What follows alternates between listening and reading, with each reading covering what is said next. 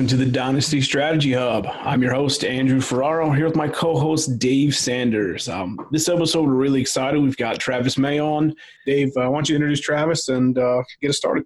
Yep. So a lot of you probably know Travis, formerly with DLF and the Dynasty Life podcast. Now he does a lot of content for RotoViz, so NFL content, college football, Devy, and general fantasy content. Also works with Dynasty Command Center as a podcast host and staff writer, and then also does some Titans contact for Music City Miracles. So Travis, welcome on.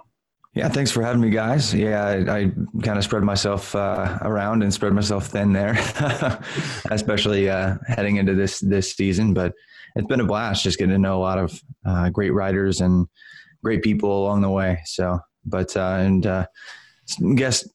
on podcasts is always fun. So glad to join you all and just talk about some Dynasty, NFL, and college if you want to. Yeah, so why don't you tell us a little bit about yourself? So looks like you got started you started writing first and then you moved over to podcasting as well. How do you get started there?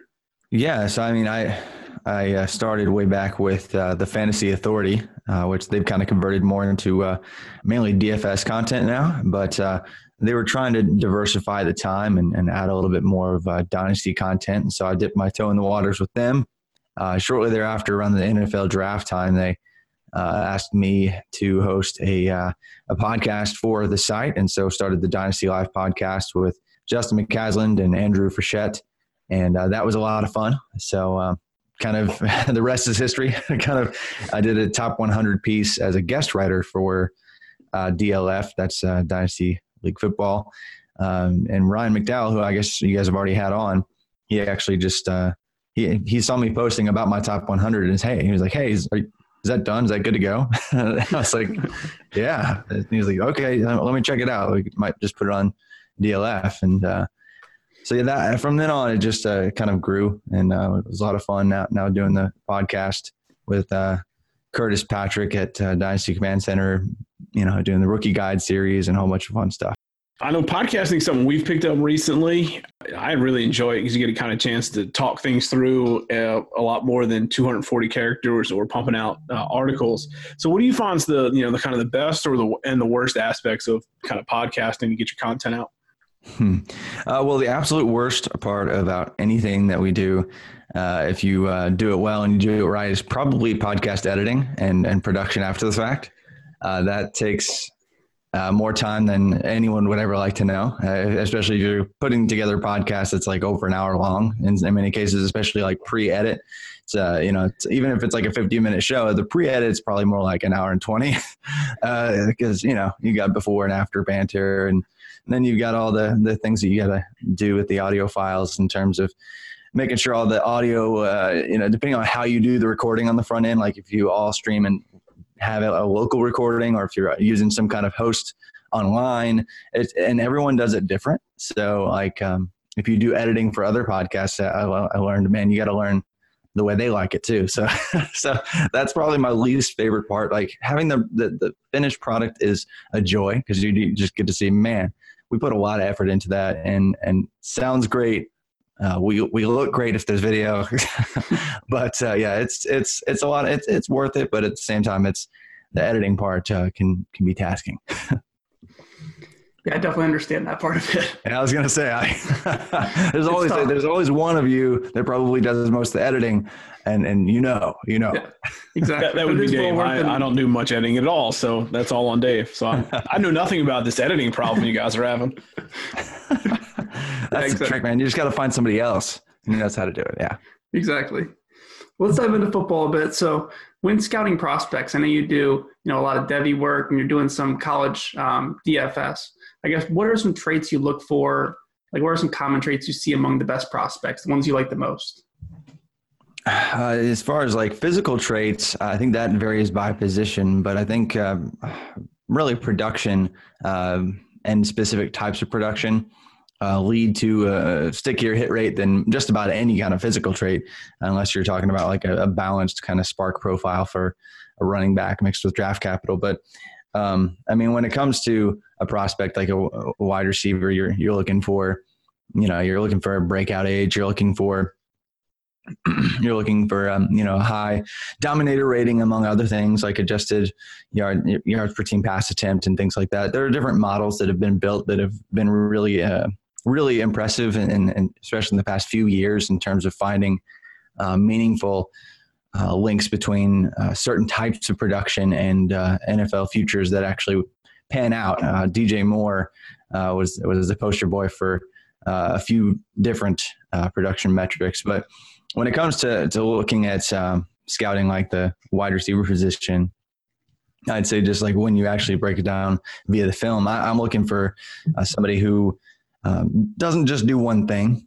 For the most part, I found the players that are the better route runners are the players that can run more than three things. That's not to say that DK Metcalf can't hit, and he already has done some good things. But it's good to see, like when Marquise Hollywood-Brown, runs 15 different route variations skillfully and gets open on all of them consistently. And does so over a large sample size. So if you're charting like an 8 to 10 game sample size of a player, you can begin to see trends, and you can begin to see that, wow, it doesn't really matter where he plugs in the NFL. I think he could succeed. So players like Marquise Hollywood-Brown stick out because they add yak. They add just something on every type of route. And he's just somebody that we all should have seen coming. And I think if a lot of people had really dug deeper, they would have seen somebody that was more than just that scrawny 160-pound guy that looks fast. I think a lot of people just doubted him just because, somebody that frail hasn't really succeeded, except for maybe Djax and maybe a couple other examples. But there was a lot more to his game than that. So I think looking at into the intricacies of the position and where they win and how they win is key. I'd agree 100%. The thing I've kind of noticed is groupthink. People tend to get lazy. People got obsessed with DK's 3-cone drill because it's a number we can look at and say, it's not very good. Or like you talk with Hollywood, he's not the biggest guy. So, we don't like him because we're going to be down on him because he weighs 106. It's always a little something. And it's as we talked with Nick Whalen on our last one is, it's the easy way out is to pick the little stuff up. That's why he's not good. But I know everybody has their hit or misses during evaluations. Has there ever been a miss that you had where you're like, hey, I've really got to go back and reevaluate my process? Like, how did I just miss this one, either by a mile or, hey, what's wrong with my process? I'd say that if anyone looks at the 2016 class and doesn't have at least one player in that group, if they've been playing Dynasty that long, they're lying to you. Because that whole class was just a hot mess. The running backs all missed except for Zeke, and then I guess Derrick Henry kind of at times. And then you've got that was like the Laquan Treadwell, the Corey Coleman, the Josh Doxson.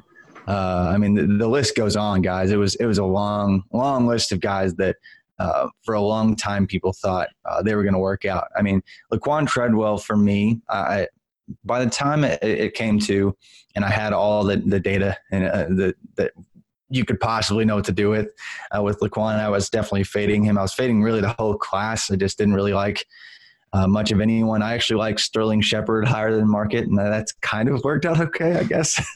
he's when he's healthy, he's okay. But I liked him as a late first. I guess that's an okay. In that class, I was okay. But I think for a couple years, really leading up to that class, we thought, Laquan Treadwell's the lock. So if you played in super nerdy Devy leagues that owned Laquan Treadwell 2 years before he was in pros, there are a lot of people that were really sore about that one because it looked like he was trending in the right direction with his production. He was super young. He's got all this time to figure it out, but then he really didn't do anything. He didn't even hardly make the team when it was all said and done. So just sad to see. I think that was kind of I'm not saying that there was like a huge miss. I think it was just like we held on to old information too long with him. Like, he didn't answer all the questions we wanted him to in the 2-year span leading up to his hype, and it just got out of control. I think it was a lot of groupthink. Just said, he's got to be the top wide receiver because he's been that for two years, and things we can get stuck that way. Yeah, I think anytime new information comes about, we have to add that into our evaluations. What do you think about, some of these players you mentioned are still on rosters in dynasty leagues, like Treadwell is still owned in some of my leagues. Do you think, are there any guys like that for you that have kind of been roster cloggers that you're on the fence with getting rid of? Because I think for me, it's like after 2 to maybe 3 years, I'm pretty much like trying to get rid of those guys at that point. And maybe some of them have end up hitting, but I'm thinking I'm better off cutting my losses and using that roster spot elsewhere. Yeah, I'm trying to think. I think I held on to Kenneth Dixon way too long. Yeah, I think I was a had believer one. too. Preach it. I mean, the draft capital didn't hit, and we probably should have just faded him immediately. But, you have this kind of pre-draft take, and you hold on to those guys. Like I thankfully Aaron Jones panned out, but man, he would have been one of those guys that had he not, I would have held on for forever, just because I loved him so much pre-draft. I wrote up a whole, I'm pretty sure I wrote up probably over 2,000 words on just Aaron Jones through in that draft season, leading up to him being selected kind of later. But there's always those guys that are hard to let go, and those pre-draft takes, you just kind of have to adjust, and that can be really difficult. Switching gears to DFS a bit, so daily fantasy, has your scouting Devy background, I guess, helped you a little bit in college DFS? Looks like you're putting out a lot of content over at RotoViz. Yeah, I think so. Just because I did Devy actually before I did college DFS, which I think is kind of backwards. I think most people ease into DFS before they nerd out and own players on rosters for 3 years without seeing any production. When you say it like that, it sounds kind of sad, but it is incredibly sad. But I mean, that's why you got to have college to Canton leagues where you actually have full college leagues side by side with NFL. And then when they graduate or go to the pros, they leave your college roster where you can actually win a championship, and then they're automatically on an NFL roster. So it combines college dynasty with NFL dynasty, which is just a whole another level of nerd, but it's a lot of fun. And it's crazy. We have 50 college players and 50 NFL. It's just overkill to the max. But yeah, so I think being that level of nerd definitely helped me when approaching DFS. But I think just when I do in a day-to-day role, some at work and building some models as far as forecasting and kind of looking at some not necessarily a common, model building for work. Some of that has kind of found its way into my DFS, and so I actually build a college football DFS model every single week for the main slate primarily. It takes a look at the 800 or so college football players and pumps out some projections for them. Based on 5 independent variables that I kind of gather throughout the season, all pretty much production and usage based. But it's been really fun. It's been pretty well. The player pool itself has done really well. The group of us that have been kind of toying with throwing in some lineups and things, it's been up and down. I think we had the first 5 or 6 weeks we just hit. And then we had a couple weeks that were down. The player pool still hit, but we just didn't put the right players together. It's just the worst thing ever. But it happens. But it's been a lot of fun. It's been really successful. Player pool always does well, about 90% hit rate plus. So yeah, just that's what I've been diving into. And really, when you build projections for 800 college players every week, you tend to learn a little something about those players every single week. So that makes me a better dynasty owner and better college football fantasy owner, and just all around it. Just you don't even have to think about it. Once the draft's here, it's like, oh yeah, I already know the top 50 wide receivers, the top, you don't have to think about it. It's quite impressive. Just looking at, I find NFL DFS hard enough. It's not quite my niche yet because it just requires a lot of dedication and time. But the fact that you can do 800 college players per week and really dive that deep is quite impressive. Because when we were talking about this pre-show, I was like, "Oh, he does college DFS." I'm like, "He does what?" Just a massive player pool. It's not. You can bet on anything, but you start talking if you go on 112 teams, that's 100 quarterbacks right there you could possibly choose from. Now, granted, you can knock about 50, 60, 70 of them out right away, but it's quite impressive. So that's taking up a ton of your time. How many fantasy leagues do you actually play in? About 20 between all the different types that I'm in. So, yeah, that's too many. Not too many. Yeah. I'm not too far behind you there. How many of those have a Devy component or the college, linked to them? Let's see. I actually don't know. 6 or 7, probably 6 or 7. And then there's 6 college leagues and then a few redraft in there. But I'm trying to wean it down to make it just pretty much everything that integrates some kind of college aspect into it somehow. I just have grown to love that aspect of it more. There are 130 teams, and so there's just more stories, more compelling, fun players to root for than there are in the NFL. I love both sides, but it's just been a joy getting to know the college side even more so than I feel like I do the NFL. Yeah, I know I've gravitated towards more of that myself, and we just made a trade recently. It was in Kitchen Cinco, which is a Ryan McDowell league that has contracts. It's got Devy. It's got pretty much everything you could possibly want, but it allows you to kind of do some different things. So we're trying to contend. We bought Mark Ingram for you, traded Trey Sanders, Alabama 5-star running back your way. And that's like a deal that can be like mutually beneficial. Instead of us just sending you a third-round draft pick, you get somebody with huge upside down the road. So that can definitely, make your leagues a bit more fun, I think. Oh yeah. Just you can really plan not so much just for this year or maybe next year. I mean, like you can really set it up to kind of time it to where you have 5 or 6 studs coming out at the same time if you plan right. Which I mean, that's just a blast. And when they actually make it to the pros finally, and they finally all these years later actually get you some fantasy points, it's just so gratifying. Like I've got a few old Juju Smith-Schuster shares that have just absolutely panned out, like that I owned after his freshman year on. It's just wow. So it's cool all this time later to just to kind of see that come to fruition all these years later. Yeah, exactly. When you're doing, say, a dynasty startup, what's your approach with that? Do you go mostly young? Do you skew somewhere in the middle? Or are you more like in a win now mode and then support later on with draft picks and Devy? Or what's your strategy going in there? It really has changed over the years. I think it depends on what strategy I'm ascribing to at that moment.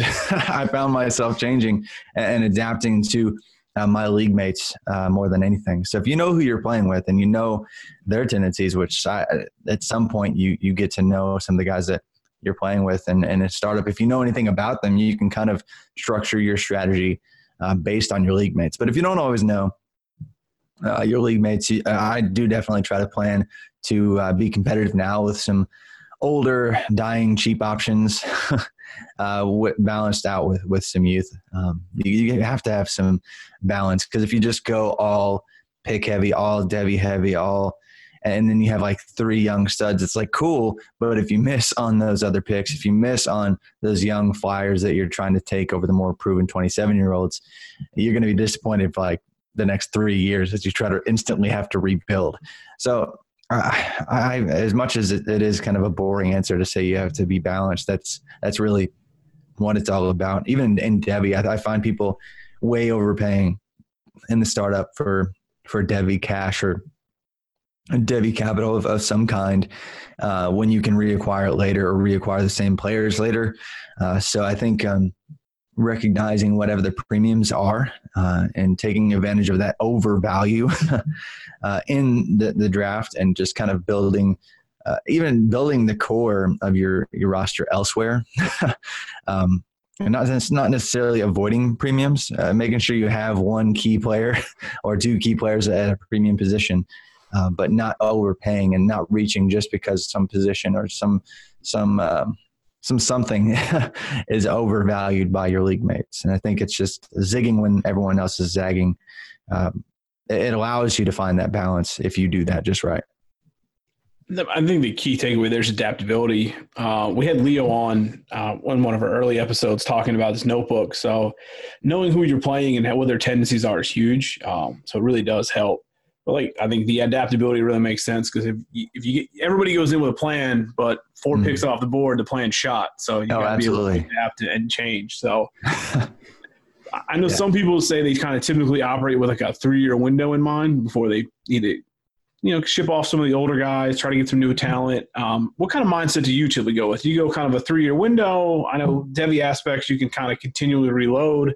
What's that window look like for you? I want to win now.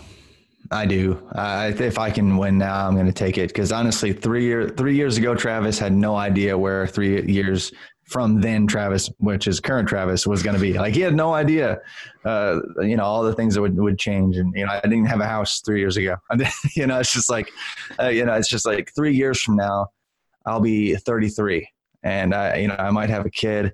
It's just, who knows? I want to win right now because I love this game and I love that we get to nerd out and play it together. But I want to win today. I get building for the future, and I'm always trying to do that. I'm not trying to mortgage away my future in my leagues. But if I think a trade makes me better today and it costs me my 2020 first, I hate to do it because, 2020 firsts are still increasing in price. But if I think it makes my team better today, and I don't believe that pick's going to be locked in to make my team better, and their chances to win this year or next year much better, I'm probably going to go make that trade. A lot of people they want to stack up picks, and that's cool.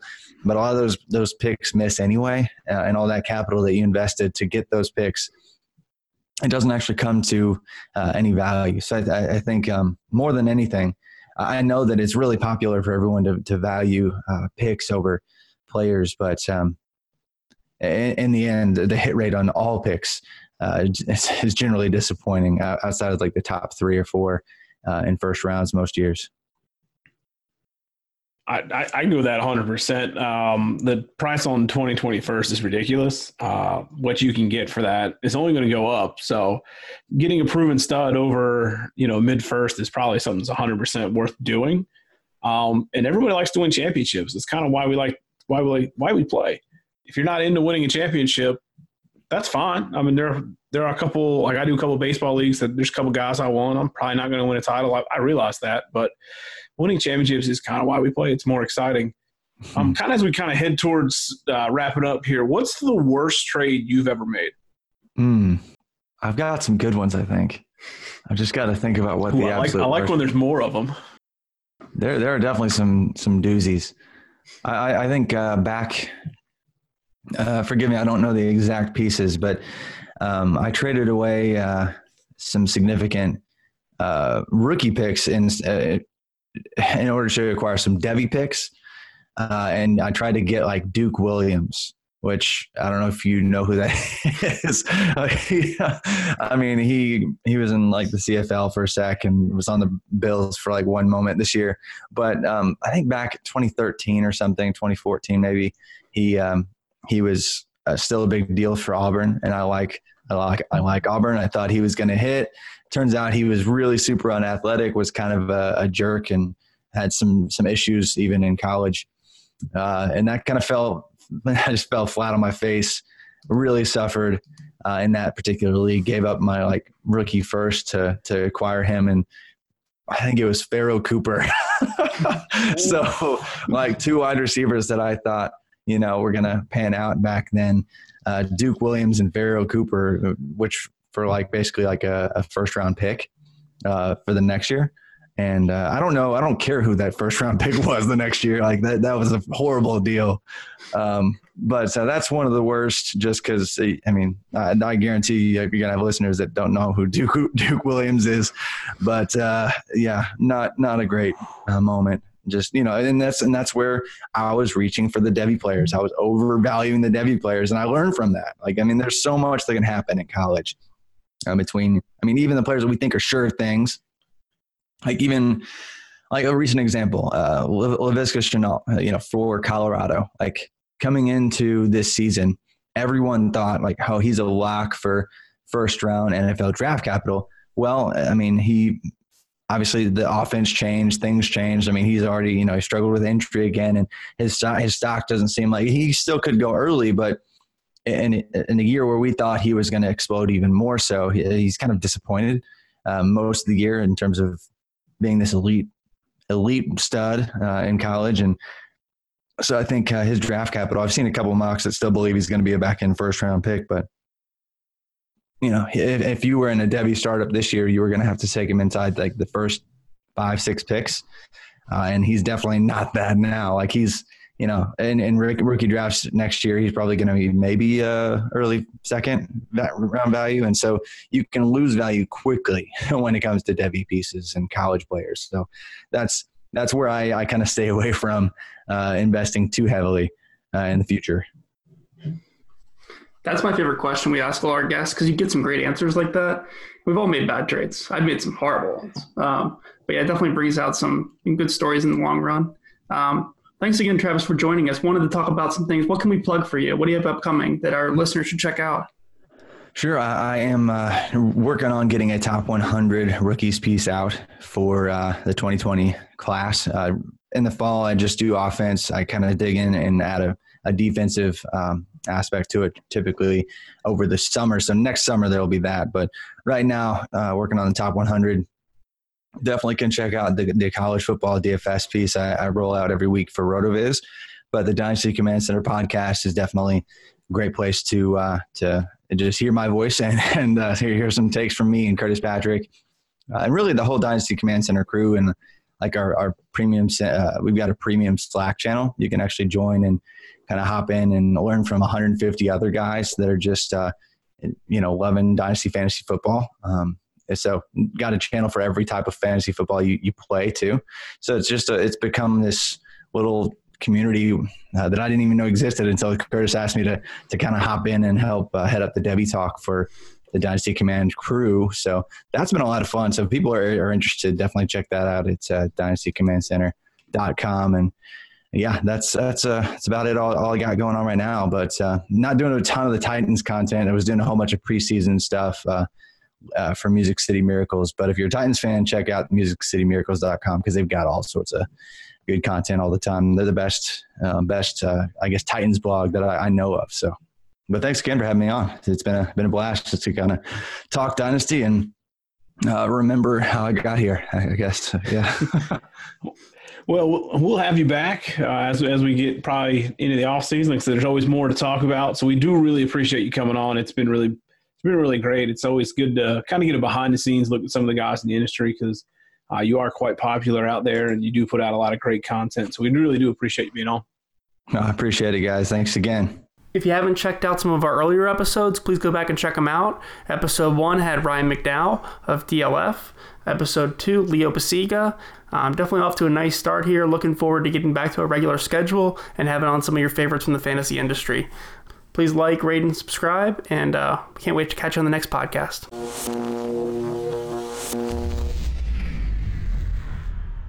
Game over.